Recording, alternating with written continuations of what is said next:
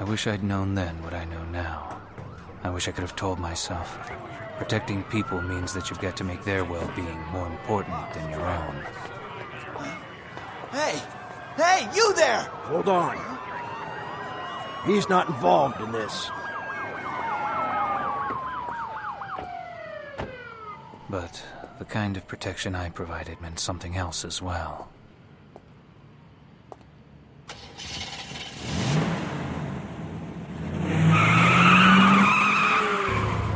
Because protecting the kind of people I was working for also meant never betraying them. Never.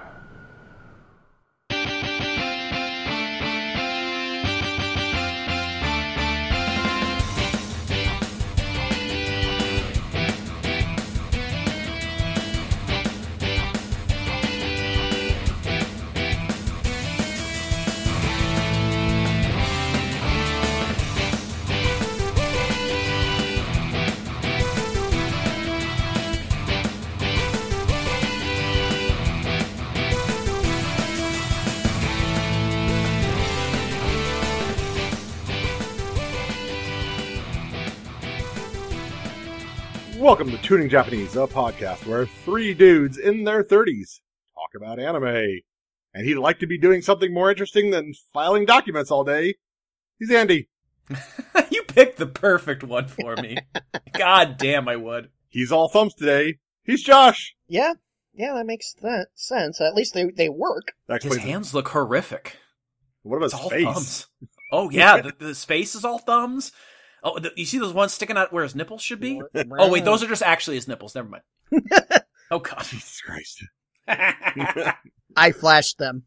And if I'm gonna die, I might as well feel a little better, right? I'm Bill.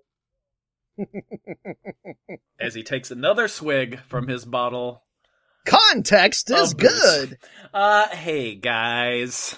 Hi. So, We're here for another episode of Tuning Japanese. Guys, it's another twofer! We're doing another twofer episode because these episodes, while things happen, I don't think we could talk very long about them, so... We can't go into, not a hugely deep analysis, but... But we've got we've got episode 7 today, which is 5 years later. No, that's the name of it, not 5. Anyway, and episode 8, which is entitled Family. And it's a Josh and me episode. Sorry, Bill. that's cool. I'm just gonna stir my whiskey. Finally, in a tag team match together, the dream match that we've been waiting for. Wait, I'm thinking wrestling again. Sorry. Well, I'm sure we'll get there at some point. We always talk about wrestling. Hey, but speaking of talking about things not related to anime, it's time for our first segment, which is our nerd news segment. And I literally have nothing this week, so I'm just going to defer to you two. Whoa. I don't have a damn thing. So my life has been grading all the essays and planning all the lessons. So I'm not going to talk about that. So I'm going to turn it over to you two. What do you got? Zelina Vega. That's what I got right now. You wish. Is she okay with that? Well, I think my wife would be okay with it. That's fair. So Zelina Vega was recently released from the WWE, citing her violation of the new third-party clause, which, for those of you that don't know wrestling or do know wrestling and are under a rock, the WWE has decided to crack down on their workers utilizing third-party platforms such as Twitch, YouTube, anything that isn't under that they are contracted for and they're using their wrestler names. They are pretty much told to cease and desist, and if they don't, they'll be let go. Zelina Vega was let go because she has an OnlyFans account for her cosplay, because she's a huge cosplay enthusiast, and she refused to relinquish it. So WWE let her go, which I think is just, well, swell. Not really. I don't think they even have to be using their kayfabe name. I think just the fact they have it. Oh, okay. I thought it was just that they couldn't use their worker name. Okay, go ahead. I'm confused because like Austin Creed, he's got up, down, down with all these WWE guys. Is that a WWE sanctioned channel? Is that his own channel? Because that hasn't been taken down. I still see up, down, down content all the time on YouTube. Maybe he's turned it over. Yeah, he might have turned that over. Same with Asuka's channel. I don't know if that's still going on or not. Where it's her Kana, but it's under her Kana name. Her I think that's her legit name. Where she was doing all sorts of random stuff too. So I don't know if that's still active. I haven't looked that up. But if Up Up Down Down is on, then he might have cut an agreement with WWE and say, hey, we'll still use this for our content. Yeah, and I can see it being something that it would really push WWE content. It does kind of break the idea of kayfabe and such with like the different people he has on that show, between face and heel. But it is good promotion, I think, for the company. And right. It is probably the biggest outside thing that WWE has, like as far as like talent doing something on a third party level. Right. But here's the other thing. They're using the thin veneer of protecting the business. Then that is 40 years too old at this point. Mm-hmm. The business, you can't protect the business anymore. Dusty Rhodes and, who was it that he was caught in the cart? And Jim Duggan. Was it that or? No, they both would have been faces. No. Oh, it was, Jim Duggan and Iron Sheik. Oh, yeah. They did that already in the 1980s. You're not protecting the business anymore. By still adhering to that stupid Carney code bullshit about kayfabe. I don't think it's even about protecting the business. I think it's pure greed. They don't, and control. They don't like people getting over on their own. Just like happened to Zack Ryder. Right. Do you want Zack Ryders? That's how you get Zack Ryders. Like we were talking about Rusev. I mean, he didn't even go outside to get over. He was just over in the ring. They don't like it when their scripted guy does not get over. Right. Yeah. Well, I agree with that. I'm sure they're pissed with Rusev, now known as Miro. Also, the fact that he posted his engagement on TMZ, pretty much saying "F you" to the WWE about your fucking kayfabe bullshit. We're getting married. And that was maybe not the best move in the world. Probably not. Miro. I'm going to go by his AEW name now because that's just how it's stuck to me now. Miro is over, and he's over in AEW, and he's over as a Twitch streamer. I mean, hell, his gimmick right now, just in case you guys don't know, he's called the Best Man. Okay. The Best Man? Yeah. Kind of like he's the best at what he does kind of thing? Right. Well, it started as he was Kip Sabian's best man for their wedding, but then he's like, I'm the best man at everything. I'm the best at video games. I'm the best at wrestling. I'm the best at social media. That's like one of his first promos he cut. I'm like, that is awesome. But back to the point of, I think Bill has it right though. It's the greed factor. It's the Vince McMahon so out of touch. He doesn't want things to go anything beyond how he wants it to go, to the point where it's like, no, I'm not gonna let my big guys have anything that people can look at that isn't my show, because they need to be my big guys. What is frustrating about it more than anything is we are in the middle of a global pandemic to which they have stopped house shows. So house show revenue that these performers would be getting are no longer coming in. With the drop of house shows, there's probably a steep drop in merchandising, right? And that's a big thing in a way that the talent in WWE is paid.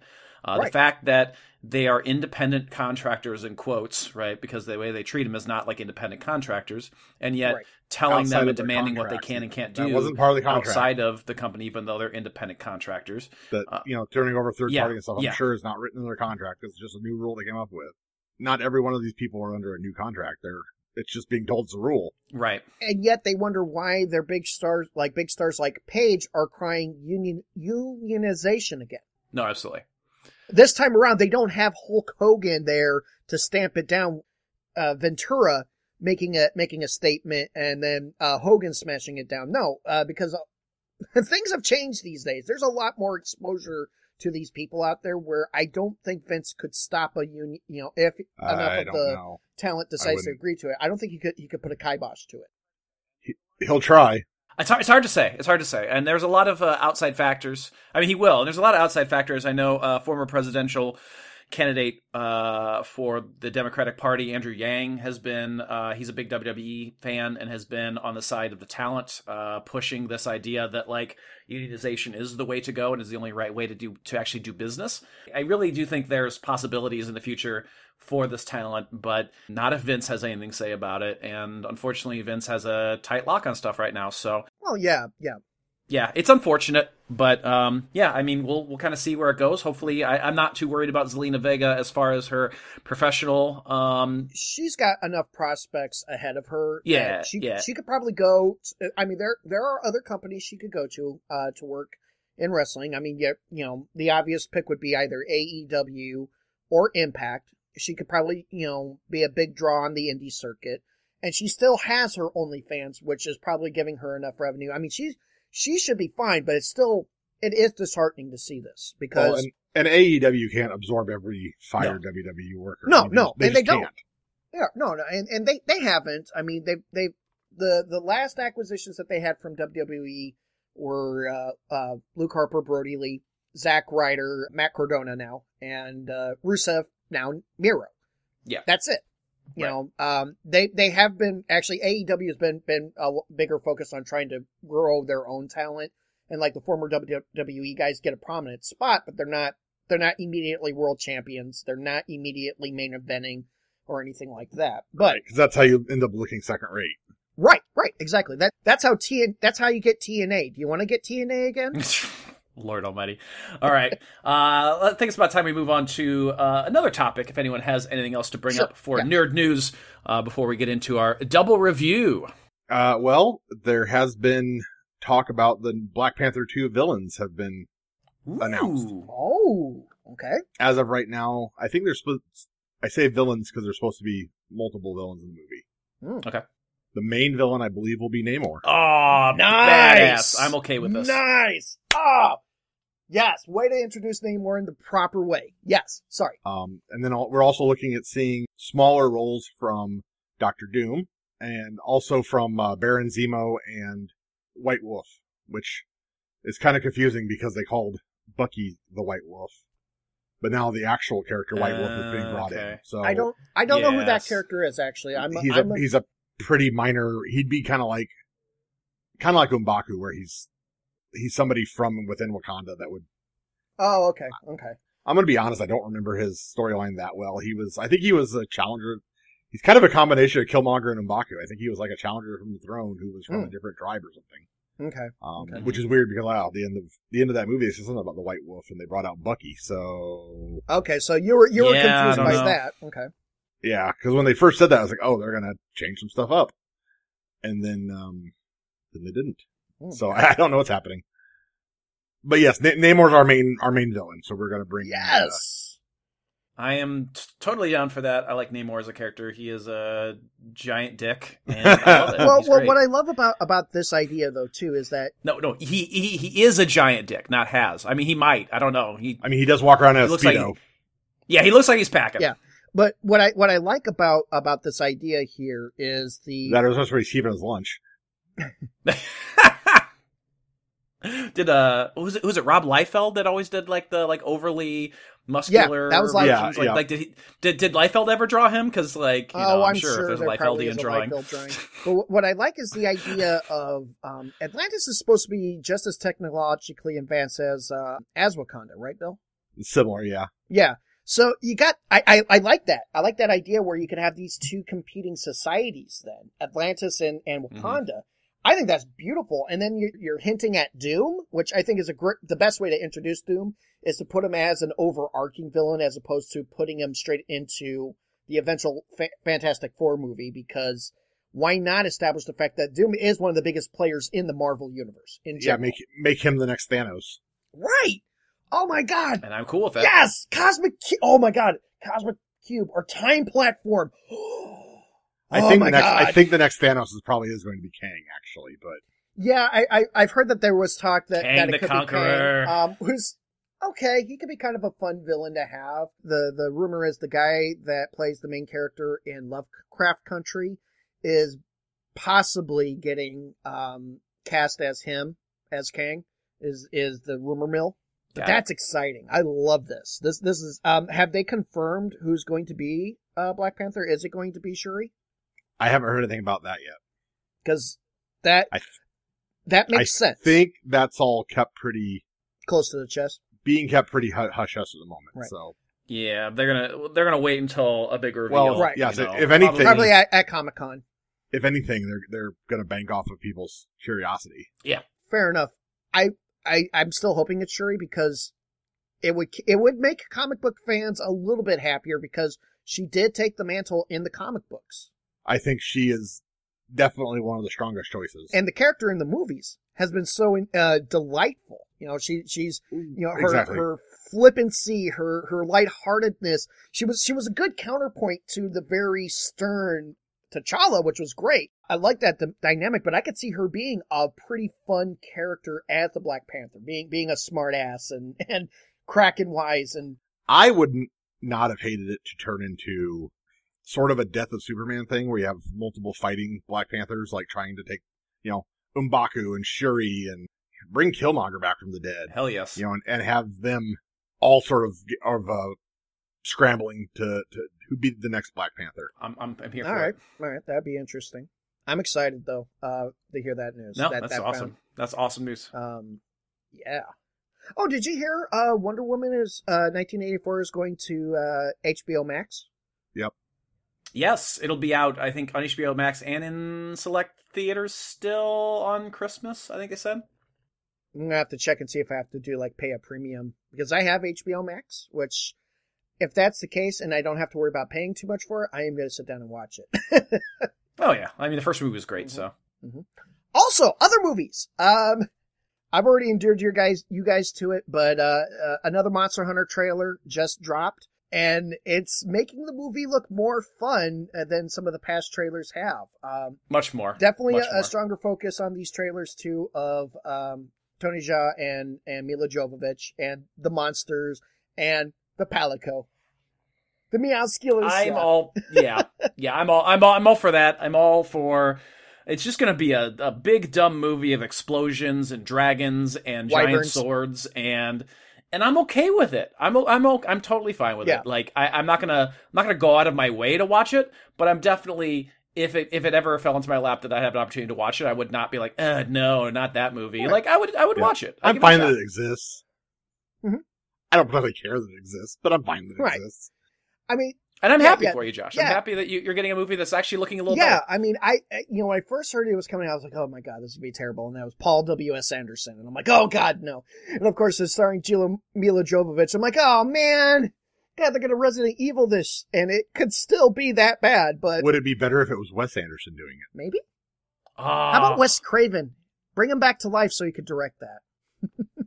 What about Craven the Hunter? Another villain I would like to see. We don't know what kind of director he is. An MCU movie. All right, but just in general, it's looking to be a lot more fun at the very least. It's going to be dumb, but it's going to be a fun. Yeah, it's going to be dumb, and I'm sure we'll find out more about it once I do watch it, and we'll talk about it. Yeah. All right. Great. Okay, I'm done. I'm ready to do this. All right, you're not done because you have episode 7, which is 5 years later. So we're going to jump into our reviews of these 2 episodes of Gungrave. Josh, whenever you are ready, take it away. We open with, holy shit, Brandon just went and took out about a dozen people in less than 5 minutes. Damn! I mean, basically, this episode just kind of starts. Yeah, with Proto Gunkata even. I mean, he was just swept the room. And after he finishes sweeping the room of all but... He is a sweeper. Yes. He is a sweeper. He is. That's what I call that. That was the joke. Mm-hmm. It wasn't really a joke. That's just literally what it says. Did he have a dustpan with him? Yep. How do you sweep up all that blood? A magic dustpan. Yeah. Oh, magic dustpan. Anime logic. So, Brandon clears out this boardroom of all but one person, makes a statement with his gun, and then Harry shows up and says, hey, we're from Millennium. And so we cut to Brandon, walking out of of his crime scene with the cops swarming in. Even one cop trying to stop him when another cop who's 3 days from retirement stops him and says, no, he's not a part of this. I'm not going to be a cliche. Nope, just leave it alone. Right. But of course, we are treated to Brandon's inner monologue, that chatty bastard. Or he was pretty much lamenting over the fact that all the protecting that he's doing meant that he sacrificed his own happiness. The long and short of it. Yeah, that's basically true. Now we get our title card 5 years later. Yeah. And then we get 5 years and later. then we get what I like to call the Mafia montage, where it's pretty much focusing on the actions of Brandon, Harry, Bob, and Lee. This goes on for a while. Oh yeah. You were commenting on this off mic, Andy. What were your thoughts of this this shaky cam montage? Yeah, there's a lot of jazz music, which I normally like. I didn't particularly care for this jazz music, and then there was just a lot of like random shaky shifting between photo to photo to photo, and it was kind of annoying. I don't know. Like I didn't, I appreciate when media takes a gamble and tries something different, tries a different aesthetic, tries a different art style, tries a different thing. But when you do that, sometimes it's a swing and a miss, and I feel like this was a swing and a miss. Well, they were trying to cram 5 years into 5 minutes. It's true. And without having the typical, let's just back up the exposition dump truck. They were pretty much implying that, they're living these crazy, frantic lives of money and crime and probably sex and drugs and alcohol, shady deals and killing and more shady deals. And it's a good way to get it across, I think, without having to tell it. But at the same time, it's a bit jarring. It definitely throws everything off. But we do find out that these were pretty much like surveillance photos that were taken. And I get again that, like, yeah, trying to take a chance with something, but yeah, I think maybe this was a for effort and a C for execution. Yeah. Yeah, I'll agree. Also, the sex thing, I doubt any of that's been thrown Brandon's way. That's what fuels his undead rage. He's got no net energy. He never had sex. He never even kissed a woman. He's all backed up and angry. Good God. All backed up and angry. More on that later. Yeah, we'll get there. Yeah, we'll get there. I know what Blue you're talking balls about. beyond the grave. That was one of his first attempts title, at a nickname. That was the first nickname that was a rough that draft. Tokioka gave him, but it was like, nah, never mind. Well, I mean, he's naked in that chair, so Tokioka definitely saw him. He's like, whoa, those are blue. So we are treated to a clandestine meeting with a group of gang members who explain the functions of each of the guys. Brandon's the sweeper, Lee has the political and business connections, Bob's a information guy, and Harry is pretty much the money man. He knows how to manipulate anything that garners him cash, essentially. Mm-hmm. These gang members are explaining this to a hired gun by the name of Bunji Kugashira, who's voiced by Lex Lang. Bunji! Yes, and that these are his targets. Bunji is actually very excited over the prospect of taking on such a high-profile target. Now, what I like here is, we're seeing the pictures and they're explaining the person. They get to the picture of Bob, and he's literally posing for the picture. And I think that one little snapshot in itself gives us exactly how dangerous Bob really is. Because he's being watched and he knows he's being watched. And he knows it, and he's brazenly doing it, saying, hey, yeah, you can do this because I already know, to me it's saying, I already know who you are. Yes, exactly. And it's such a nice little detail that they threw in there that if, the first time I watched it, first couple times I've watched these episodes back in the day, it didn't quite click until much later. I'm like, oh yeah, okay. He's that guy that knows that shit. He would know when he's being tailed. Yep. And everything else. Counter surveillance. Right, exactly. So, later, we see that Harry is with Randy. Shut the fuck up. Shut up, Randy. Harry has given Randy STFU a famous painting as a gift. And he informs him that he has had 10 forgeries created and sold to a bunch of rich dummies who have them as hidden assets for tax purposes, so they would never get into trouble, which, damn, that's smart. So they would never check them. You think to try to sell a painting called the Moaning Lisa, they would catch on to stuff. That's fine. That's fine. Well, he even goes so far as to say, I've even got 10 letters of authenticity for these guys, so, like he really covered his ass on this one here. Yeah, pretty much. I just wondered how you got Lisa from Sailor Bell to pose for that. Nice. So, Randy STFU is impressed by how Harry pulled all that off, and the profit, which was about 40 million Yule altogether. He's impressed by this at this point that he feels that Harry should be inducted into the family, and that there's going to be a function next month where they'll be introduced. And before Harry exits, he even gives Randy a little bit of insider information as far as the stocks go. I think that's illegal. I That's illegal. Yeah.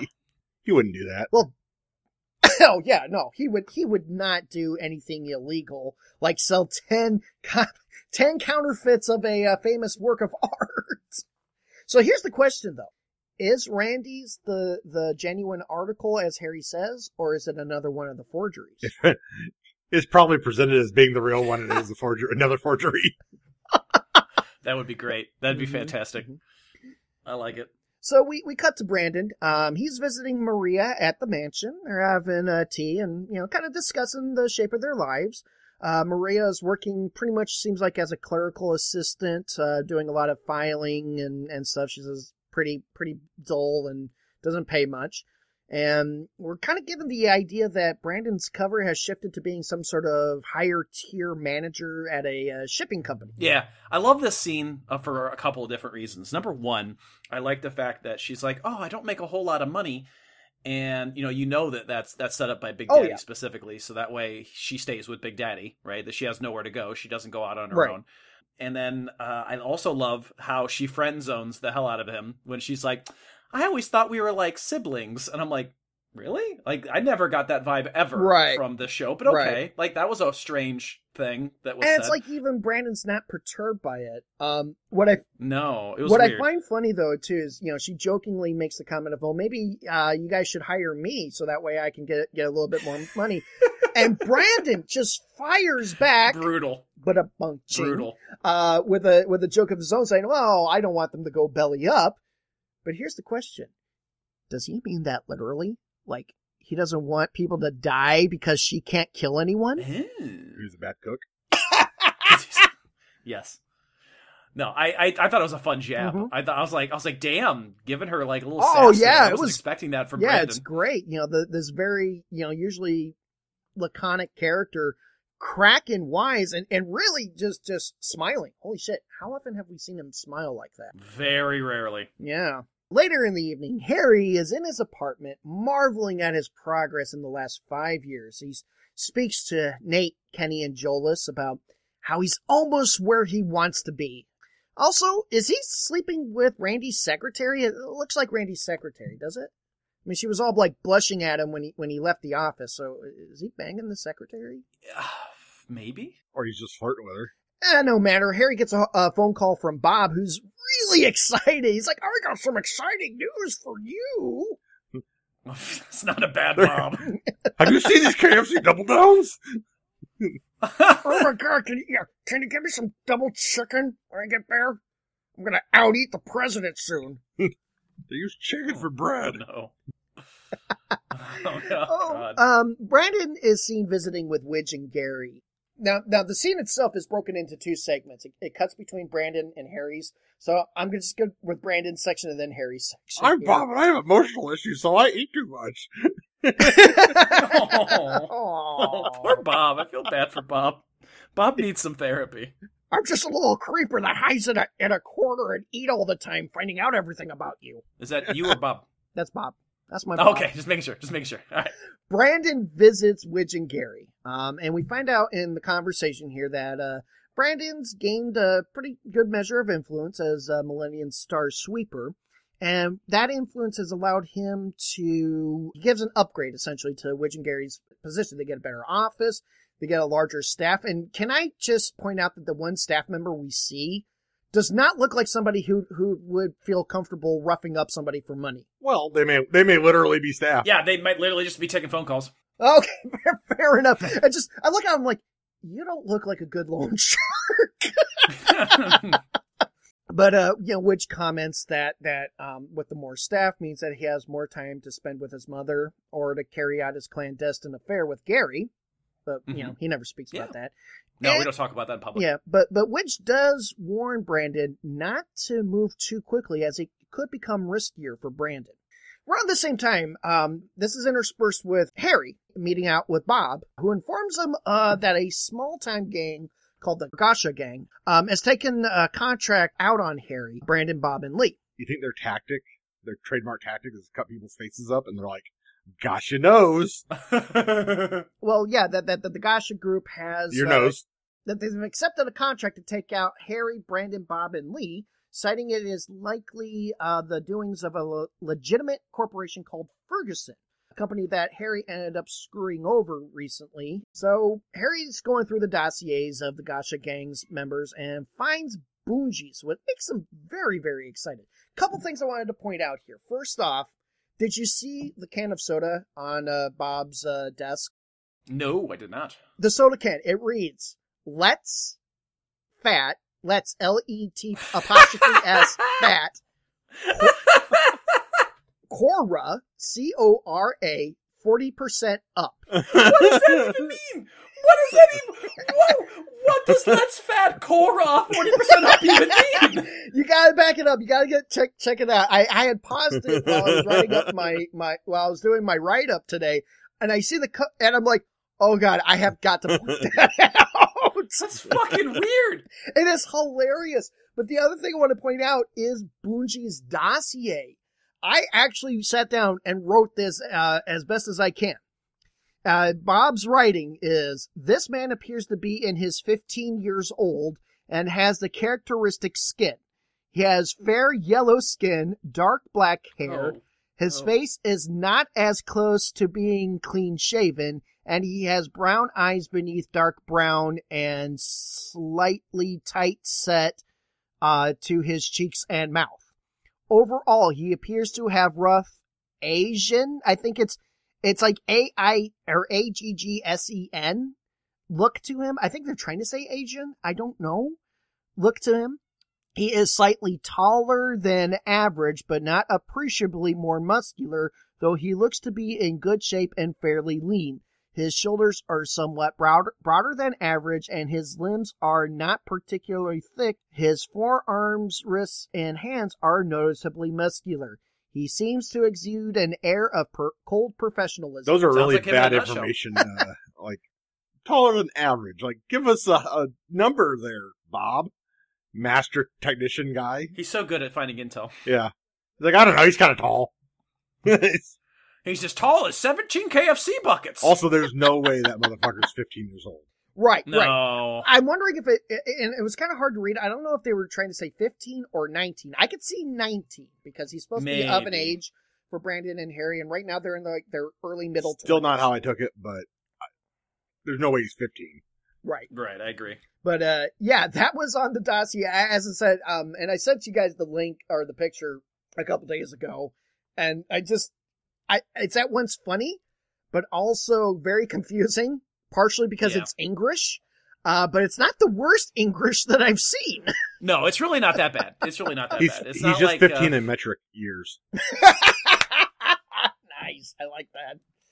15 in metric years. If you ask me, that's a title right there. It's not like that Sailor Moon episode where Sailor Mercury prints something out from the internet and in English, and it ends up being the RoboCop. What is that? The RoboCop like Script code or script, whatever his like whole thing is, like protect and serve, blah, blah, blah, or whatever. It is. Really? His Yeah, programming? yeah. His program? Yes, it's programming. It's a programming thing, and I'm just like, what are you planning, Ami? What are you planning? Right.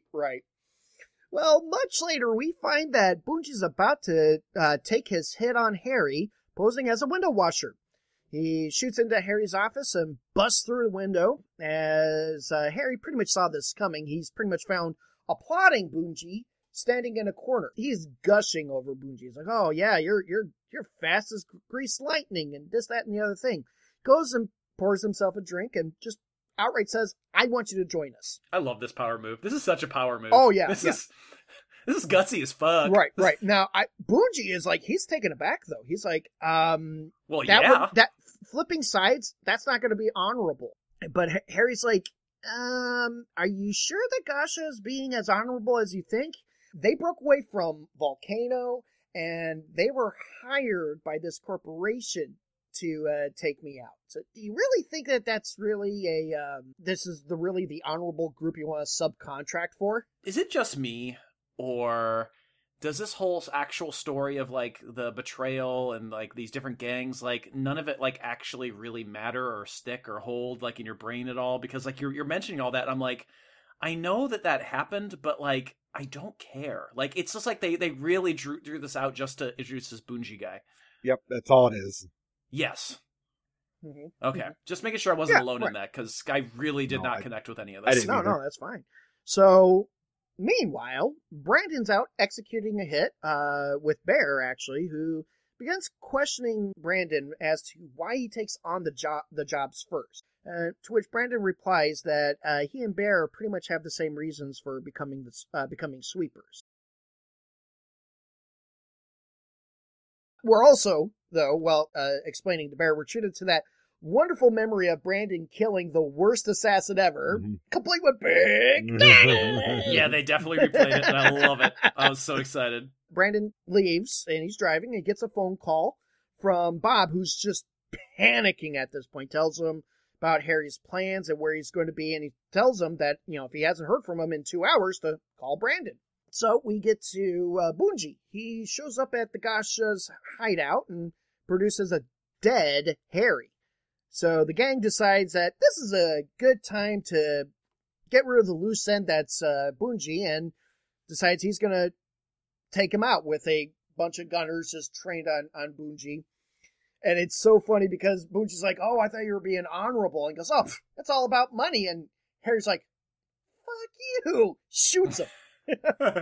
I do like this scene. Right. It's pretty great. Like, there's a huge gunfight, and then Oh, yeah. That's even gutsier than Yeah. to be like, I'm going to play a dead body in the car of the guy that you sent to kill me. Hopefully the people that hired you are shitheads that you want to turn on. Because if they're like, hey, Right, great job, right, man. Here's an right. extra 1,000 for being prompt.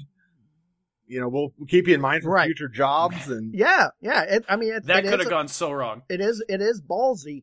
But yeah, the gunfight. Let's talk about that gunfight for a second. I mean, it's pretty, it's Harry and Bungie taking on the Gasha gang. We're getting some pretty great trick shots from Bungie. I think he shoots the light out from a group of guys that were hiding behind a pillar to flush them out, and he takes them both out, and Harry's like, I want you more. And then comes probably the smartest thing that I've seen the Gasha gang do all episode. They bust out a frickin' bulldozer and knock over Harry's car so that way they don't have a place to hide. I mean, if you got it and you're in your home turf advantage. Yeah. Yeah, use it. Brandon shows up in the nick of time. We get the shootout continues, but now it's just Brandon and Bungie taking out the gunners. All the while Harry's hiding behind Brandon's car, smoking a cigarette, just going, and he's calm. He's not like scared. He's just like, yep, all right, it should be over in about a second. They take out the killers, and Brandon and Bungie meet, and they shake hands in the fashion that hitmen always do, by holding a gun to each other's heads. I really like the dynamic between Bungie and Brandon. It plays out in the next episode a little bit too. I agree. It's a little like passe. It's a little overdone, right? But they're fun. Yeah. I think they're fun together. Oh yeah. One of the things I also like that I see about Bungie Bungie guns. The magazines have like an extra barrel. No, not a barrel, drum. They have like a drum extension for more ammo. It's like, oh, that's great. And also I like Brandon's quick reload straps that he's got on his. Those on exist his for some shoulder guns. Yeah, those. They do? Okay, that's cool. More often That's you'll see like awesome. the magazines extended to where it's like longer. But I've seen Right. the drums I've seen those. style. Yeah, I believe those exist. The drums? Oh, okay. That's neat. What about the quick reloads that Brandon uses on his shoulder holsters? I don't remember seeing those actually. That's kind of cool, though.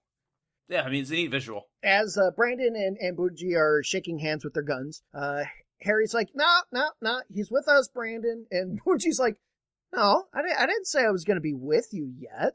And he's like, stop playing hard to get, brother. Like, if we could just double Hogan brother over that one moment there, that would have been awesome. I just love the things like, don't play hard to get. He's talking about like, I want you more. Like, there's definitely almost like there's almost like a sexual. like there's almost like it's almost like a sexual attraction to like how badass he is, and I'm here for it. I dig it. No problem. So, Bungie says, okay, fine, I'll join you, but you gotta, only on the condition that you gotta fight me and you gotta beat me. So, of course, This is so good. Harry is like, Harry oh, steps okay. up, he's like, Yeah, he's like just like he's waving his fists. juking and jiving. This obviously, Harry knows that Brandon's going to step in. Because, Brandon steps in. But he plays it straight. He goes, oh, Brandon, you want to do this? Okay. If Brandon beats you, he's going to be your boss. And Brandon does that badass, like, there's a cool camera shot where he does, like, the finger come here thing. Yeah. Like, the wiggle. Like The Rock. The Rock. Yeah, and they wind up to throw their punches, and we cut out, and it makes me think of the ending scene in Rocky 3. Yes. Like, you could almost just, pause it and you just hear, it's the eye of the tiger, going on. It's a perfect that is parallel. So Rocky 3 right there. Oh, love it. So later, Bungie arrives at Ferguson and scolds the guy who hired the Gasha gang, giving him a lesson in proper managerial practices before busting a cap in his head. Mm-hmm. So Bungie ends up asking Harry if he's going to get paid extra for being under Harry. And Harry goes, yeah, so much you'll get sick of it. He's going to get paid more for being under Harry? Yes, that's what it is. This is also interspersed again with Brandon fishing with Big Daddy. Big Daddy asks Brandon about the shiner that's on his cheek there, to which Brandon's like, nope, not going to talk about it. And then Big Daddy's like, you're all thumbs today. Something going on? Nope, not going to talk about it. And he's like, oh, okay. Fade to white. That's the end of the episode. That's it. That's episode 7 of Gungrave, 5 years later. Josh, tell us what you think about this episode overall. It's okay. It's definitely not as great as some of the previous episodes that we've seen. More or less, this is just to introduce Bungie, kind of give us the idea that Brandon is rising as a hitman, as the sweeper. Mostly, it's about Harry getting Bungie on his side. Everything else is just kind of window dressing. I mean, there's some great smaller moments like the conversation between Brandon and Maria. Even the interaction between Harry and Randy Shut the Fuck Up. There's definitely a great moment there just showing, what Harry's good at. And a bit of Bob focus, too. There's a bit more Bob in this episode than we've seen so, which I really enjoyed as well. But overall, I mean, the sum of its parts don't add up to a greater whole. Feels like that there was a lot of vignettes in this episode, which is fine. You don't always need to have each episode be like the end all be all. This is why this is a great story. This is just great character building, world building. Good stuff. Yeah, I agree. I think this episode of the two that we're going to talk about today is the weaker of the two. I think it's not a good episode. I don't say not a good episode. It's definitely not, as you mentioned, as good as the others that we've looked at and we've talked about. I feel like they just kind of had to shoehorn some like bullshit plot together in order to introduce a character that's going to be important as the story progresses. And I feel like they could have maybe done that somehow alongside of a more coherent or important plot. But yeah, overall, not a terrible episode, but definitely not going to make my top 5 anytime soon. It's one of those things that if this had been not been a video game first, but a manga, I would have been like, maybe this was more important in there and this is just a nod. But obviously it's not, so yeah. It's fine. All right. That's episode 7, but before we get into episode 8, I think it's about time we take a little pause and break card! What he said.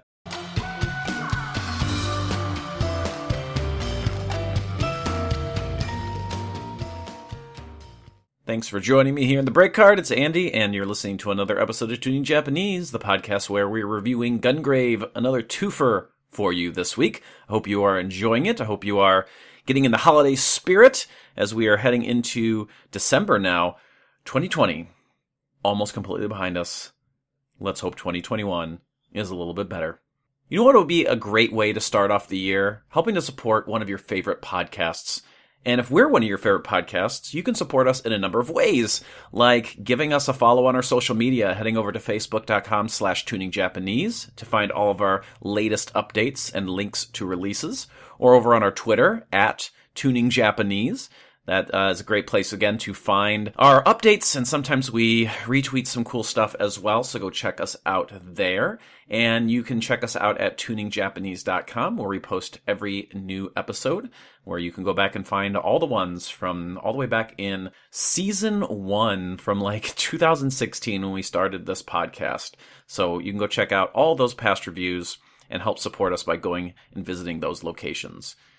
If you want to help support us in a monetary way, you can head to patreon.com/tuningjapanese, where you can get bonus content, extra stuff, whether it's physical, it's episodes, videos. We've got tons of stuff up there, and we hope that if you do like the show and want to help us out, you can support us in that way as well. But the number one way you can support us is by telling your friends about our show and, passing along that they need to check out our review of Trigun or our review of The Record of Lodoss War or Gurren Lagann or this season with Gungrave. And hopefully they can find that maybe they need to go back and watch an anime like this and enjoy it along with us.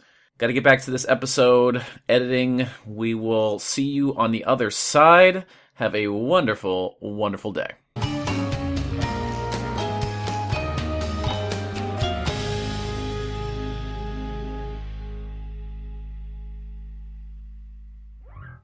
Back from the break card, and it's time to move into our second episode of this two-parter, which is episode 8, entitled Family. Aww. I'm sure this is a very sweet episode. Oh, This is yeah. a sweet and heartfelt episode. You know what? It's got everything. It's got warm fuzzies. It's got best friends. It's got an adorable little girl. I mean, yeah, nothing terrible is going to happen here. Nope, not at all. Hey, we get a theme song. Followed by a scene where two men in trench coats are exchanging money and then they're immediately gunned down by a heavy-breathing dude. More on that a little bit later in the episode. Well, you gotta expect heavy breathing when a couple of guys in trench coats are trading money. That is true. Don't you hate it when your clandestine meeting gets interrupted by a maniac with a gun? Yeah, like I said, more on that in just a bit. In a minute.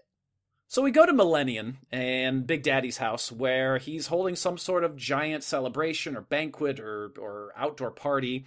And apparently all the members of the family are there. With their And- families. Right. So it's a family reunion. Duh. It's really, yeah, it is. And it's weird to me because, like, this organization, obviously they refer to it as a family throughout, but, like, I wasn't expecting, like, here are all these mobsters and the mobsters' families just kind of chilling and having a party. It was a little, I don't know, it was a little too calm.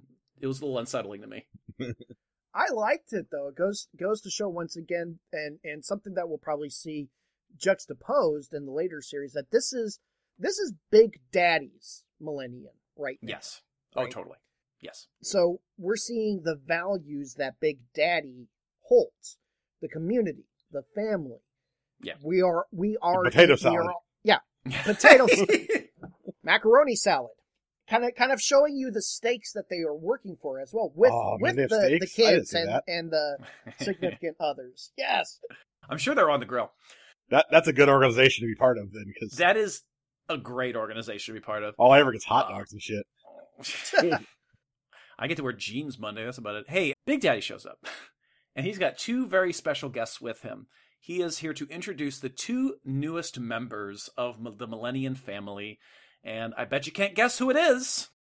Bob and Lee. Bob and Lee? Or just Bob. No, just Bob. Just Bob? Just Bob and Bob. Bob is large enough for two members, yeah. Bob and Bob's big fat ass. No, Nope. no, Bob and his big bucket of chicken. Yes. Oh, the bucket of chicken should be a family member. Hey, no, it's actually Harry and Brandon. It's actually Harry and Brandon. They are the newest members of the family, and we get Damn it, Yet Bob again. and the Colonel. Damn it. Bob and the Colonel. We get Brandon another monologue, as you might expect by this point. He talks about how the family is made up of upper-level execs and those chosen by Big Daddy, and they're all held together by the Code of Iron. So, is this, had a thought, is this the opposite of Dead Men Tell No Tales? Live men tell a bunch of tales. No, he's a dead man telling us a tale. It's true. Yeah. I think so.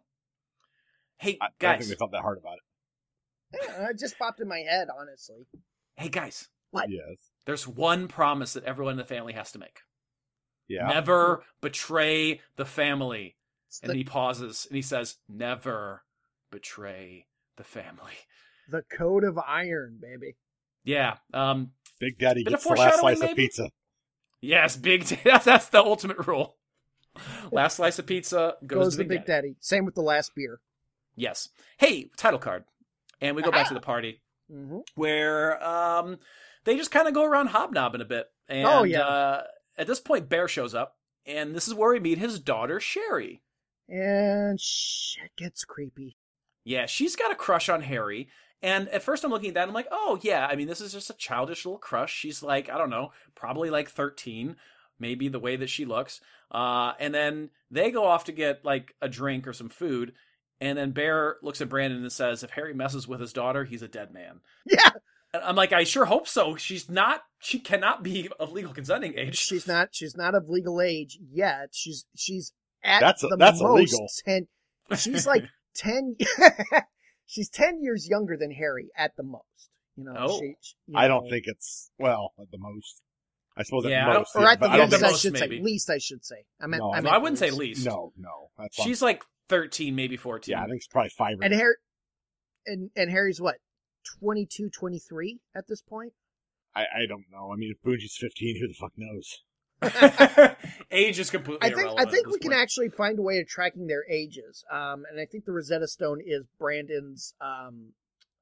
Because they mentioned different time frames. Last episode was 5 years later. When the Millennium episode, we found out that was 3 months after the funerals. So they do kind of explain everything time wise. But I think honestly, the best key is when we get to Brandon's tombstone in a few episodes. I think that's our Rosetta Stone. Sorry. She's introduced at 12. So this is her first introduction. She's 12. Okay. So I was about to say the best indicator would be Mr. Internet as I'm watching Bill Google. Yeah, I mean, Well, no. That's the other thing too. They said that she was 5 at the time. No, And 7. and he's 7. Yeah, so I'd make her 12. Yes, yeah. So and he was 18 as the leader of the gang and 23 post first time skip. This is the first time skip, isn't it? Yes, that is correct. Okay, Are you so sure? there we go. I think so. Well, Yeah, no, that makes sense. Okay. Because Yeah, 15 yeah, 15 to 23. So yes, you're right, Josh. It's 11 years difference. Okay. That's worse. that's very bad. That's much worse. It's very bad. When you're looking at the context of underage, but then once you get to, I don't know, the 20s, Yeah, by the end, when it's at the end, Right. by the end of the series, he is 39 and she is 28. But then there's a whole discussion of like grooming, and it's just no bueno. Yeah, no bueno. Ooh. Let's go back to Bear. So Bear and a guy at the party are sitting down and talking about Big Daddy not having children and who's going to take over. This guy is Sid, by the way. I cannot remember his last name to Gallarde. save my life here. Thank you, Sid Gallarde. So they're having a little chat. Vicious. And, vicious, right? Bear is asked by Sid, what about you? What if you took over Millennium when Big Daddy wasn't able to do so anymore? And Bear's like, nah, that's not for me. I kill people. That's my thing. Yeah, exactly. And I think he would want to settle down. Like, he's, unlike Big Daddy, who doesn't have children, right? Like, he's built this family. Bear has a child. Bear has... Sherry. Sherry. Bear has a life to live after this. So just kind of keep that. I mean, I think that's probably one of the reasons why he's like, no, absolutely not. Someone comes in and whispers something to Bear and says that there was a robbery in his territory. So Bear has to go deal with things to make sure Millennium doesn't lose face. Remember when I said, don't forget that opening scene? It's all going to start to get interwoven about here. We cut to Harry, who's chilling with Bob and Lee, and they're kind of a little upset because they're like, hey, Harry, when are you going to get us into the family? And he's like, yeah, don't worry. I just got into it myself here. Slow down, Bob. Yeah, give me a second. And hey, do me a solid. Look up information on every member of Big Daddy's family because I for sure am never going to use that in any way to betray the family in any way, shape, or form in order to make openings for you guys. Or, just in general, extort and have all the ammunition I need to screw over these people in the future. I mean, to keep them under my thumb. I mean... Harry's a dick. Oh, yeah. No, this is where this is where we start to see Harry's true nature, that he really doesn't care a whole lot. Like, I think he legitimately obviously cares about Brandon, and I think he does legitimately care about Lee and Bob. They're Bob and Lee are pretty much the replacements of Kenny, Nate, and Jolas, in my opinion. Yeah, Yeah. basically. Yeah. And I guess even further, even Sherry could even round out that His 12-year-old threesome. future wife. Don't say threesome. I Don't say 12-year-old threesome in the same sentence. fair That's enough. fair. Yeah. That's fair. Okay.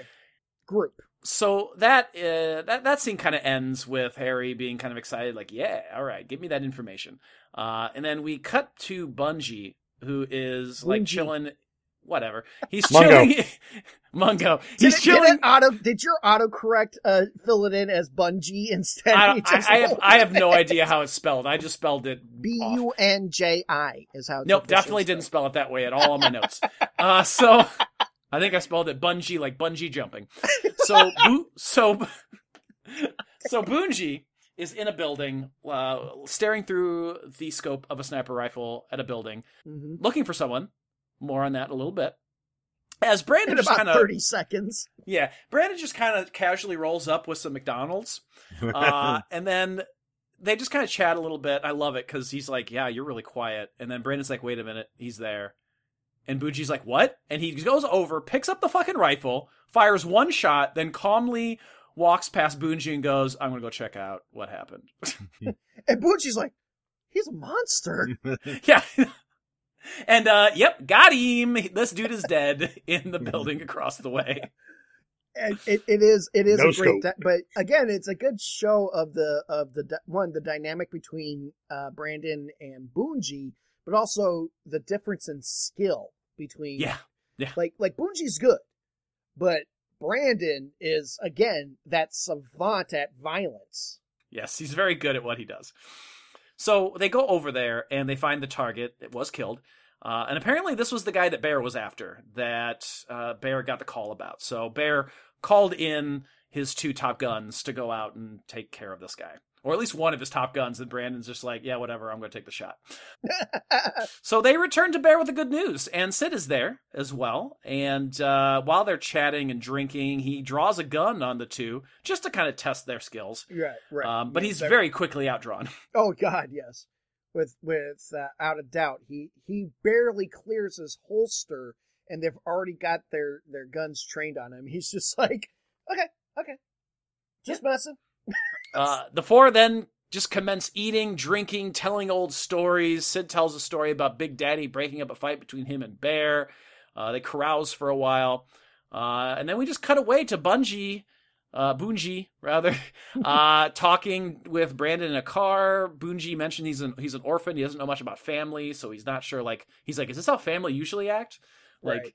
And Brandon's like, I don't know. We're anime protagonists, man. I don't know.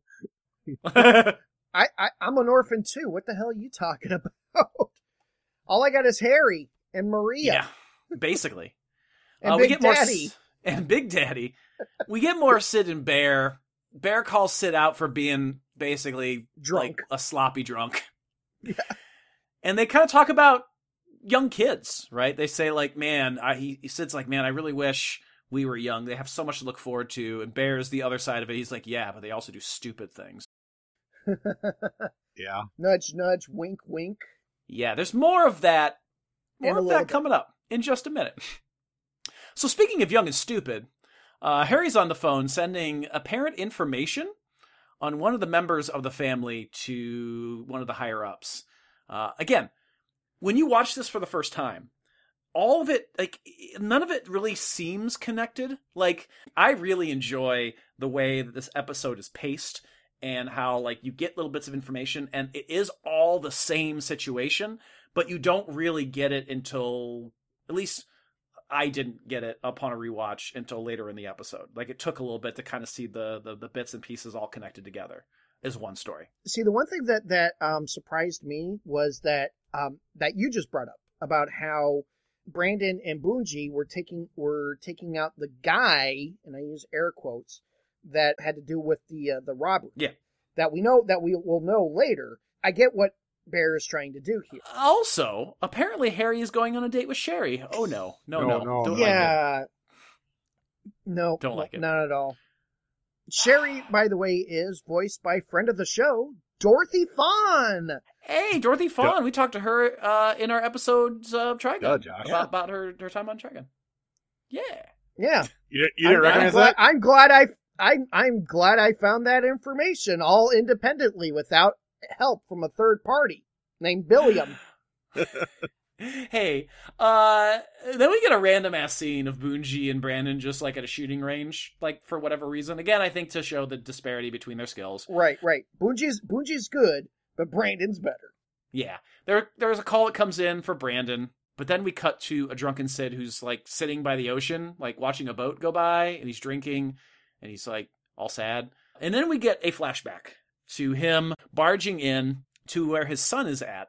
His son is named Eddie, apparently, and he has a briefcase with a whole bunch of money with blood on it. Very reminiscent of the scene that we saw at the very beginning of the episode.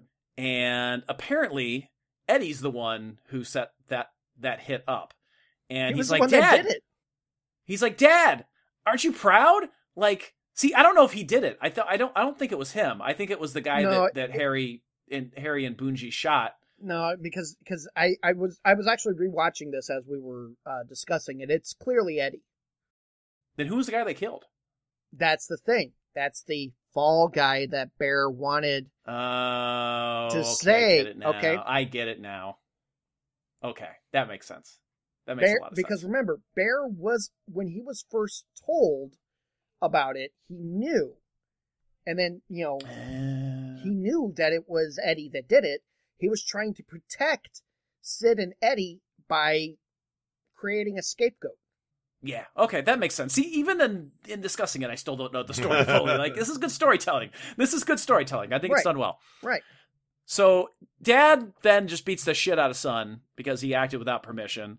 And basically says, like, dude, you killed one of Bear's men. This is fucking bad.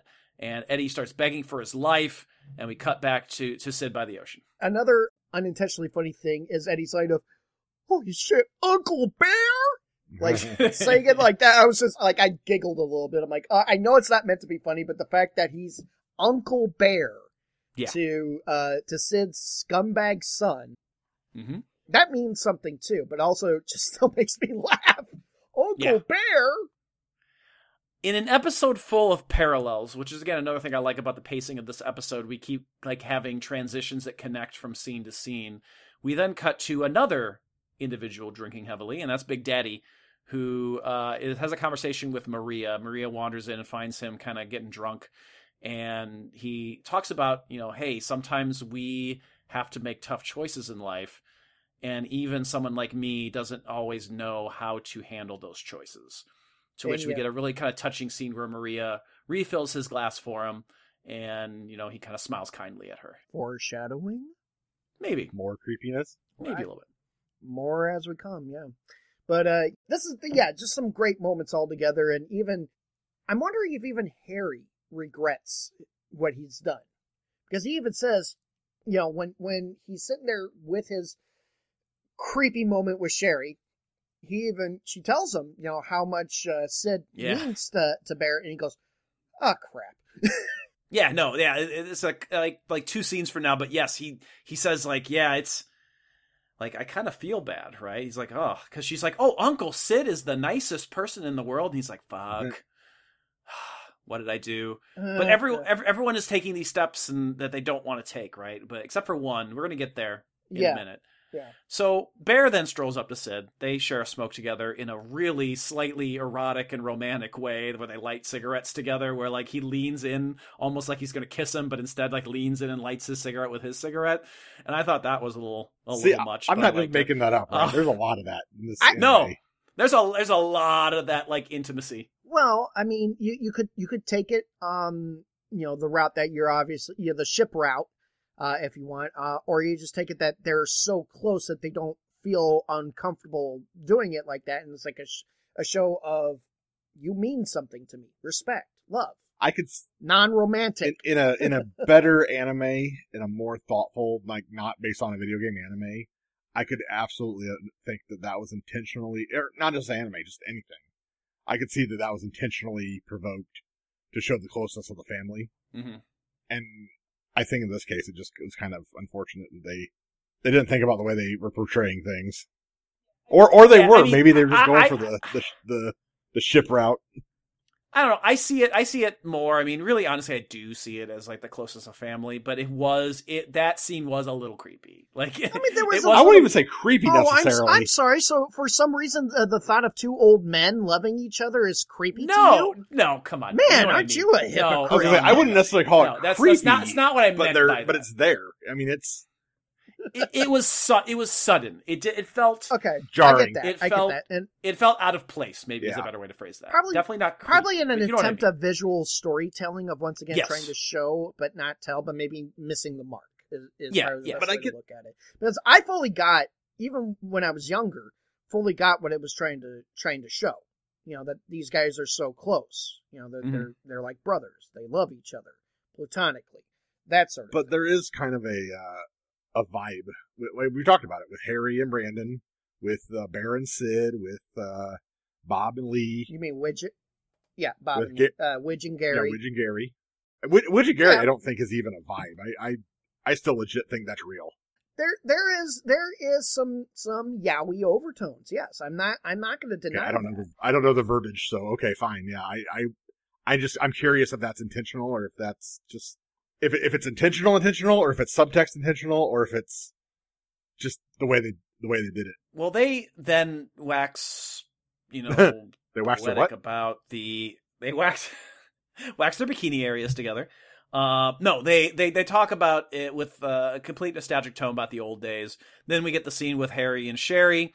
We go back to Bear and Sid again. We get a flashback of Sid telling Eddie to get the fuck out of town. You need to leave. If I see you again, I will kill you.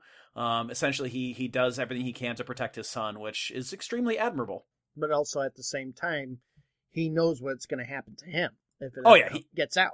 He's taking the bullet for his son. Yes, because that's what a good parent does, even when you have a crappy son. Right, and that's what Harry has precipitated here, right? By making the call and saying, like, "Hey, you need to deal with this guy." Yeah, he let this happen. What do you think else he's going to slip up on? Yeah, Harry's such a fucking asshole. Oh yeah, but at least at this juncture, he has at least shown some remorse for it. Yeah, I agree. There's remorse like, I wish that didn't happen, and there's remorse like, oh God, what have I done? I don't think it's the second one. I don't think he's going to have any trouble sleeping. No, I think he's just like, oopsie doodle. Yeah, I think it's more he's regretted. Okay, here's my take. His regret is more along the lines of he lost a possible asset in Sid. He wouldn't have minded if Sid's son got executed, but that it's Sid himself. He regrets the fact that he took out a guy that probably could have benefited him in the long run, not to mention possibly made an enemy out of Bear. Sherry.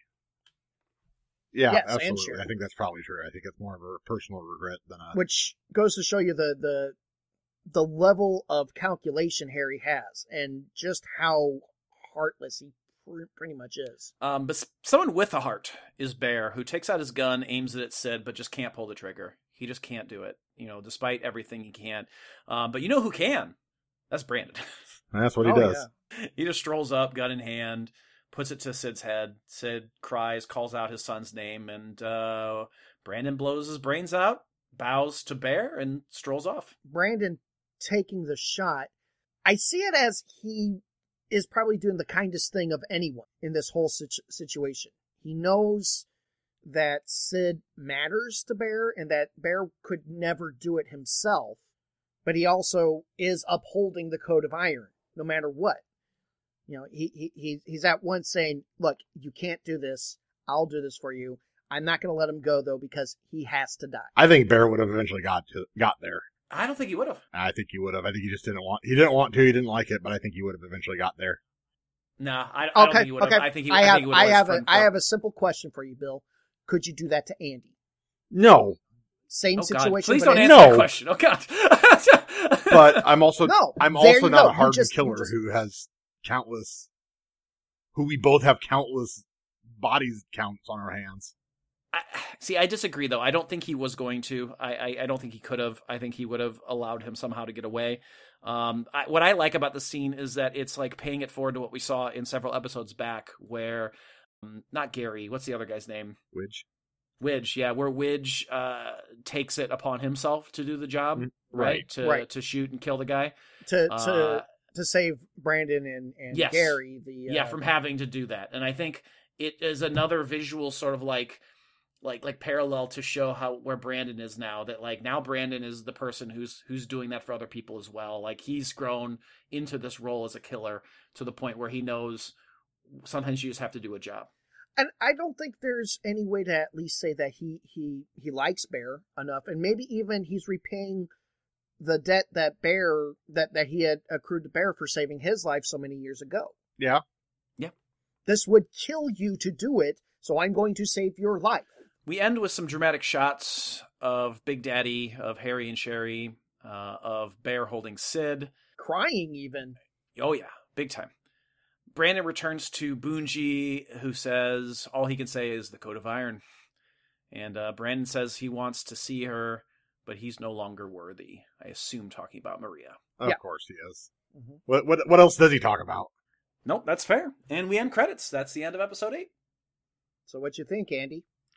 Good episode. Like, so much better than episode 7. Yes. This is one of those ones where, again, the storytelling is so good, and the narrative choices, and, you know, unlike the story of, like, this random gang with Boonji, like, this story felt like it mattered, and it's a parallel to the things we've seen in the past. It's a way to show character growth, the growth of someone like Brandon versus the growth of someone like Harry.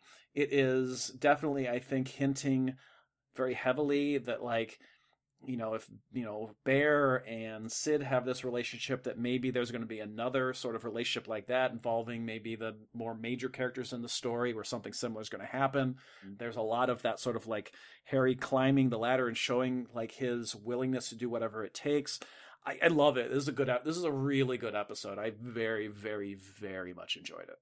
I tend to agree. I think it was well written, well paced, very character heavy. Yeah, I mean, I have to agree. This is top 10 easily, maybe top 5 material. We'll have to see once we do the end of the season. But yeah, this really hits the marks of once again a great example of what good this series actually has. Excellent storytelling, excellent character progression, focus on Bear. Really, this is a Bear story when you think about it, and it's seen through the eyes of Harry and Brandon.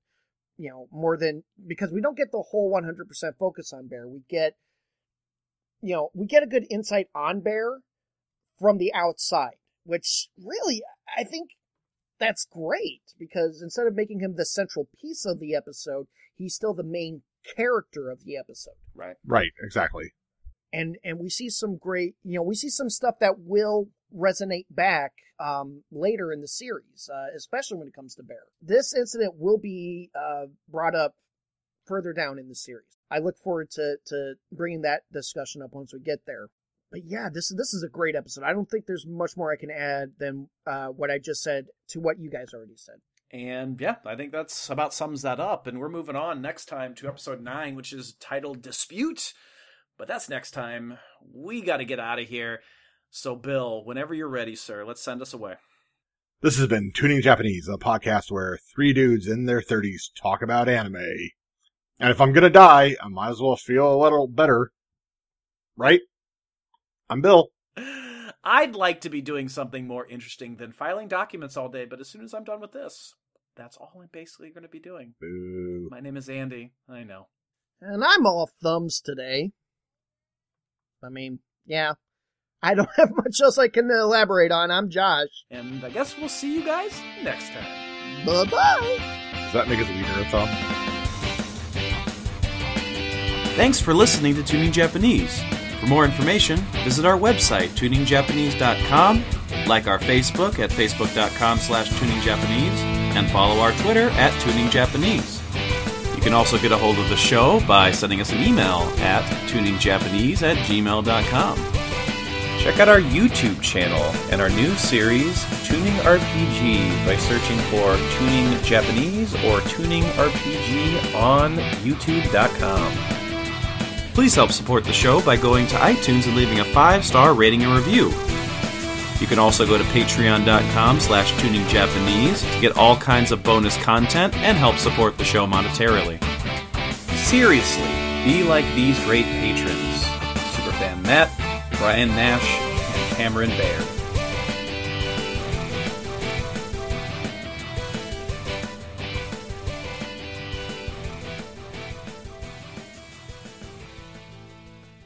Excuse me, Father.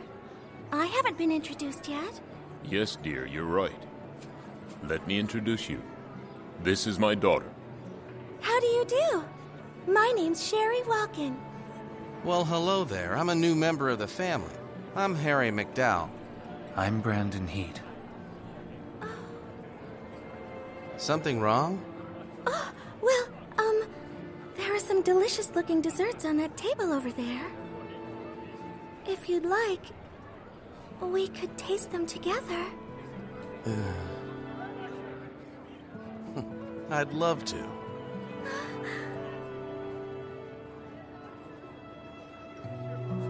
Looks like your partner's a real ladies' man. Let Harry know that if he fools with my daughter in any way whatsoever, I'll kill him, understand? I'll tell him, sir.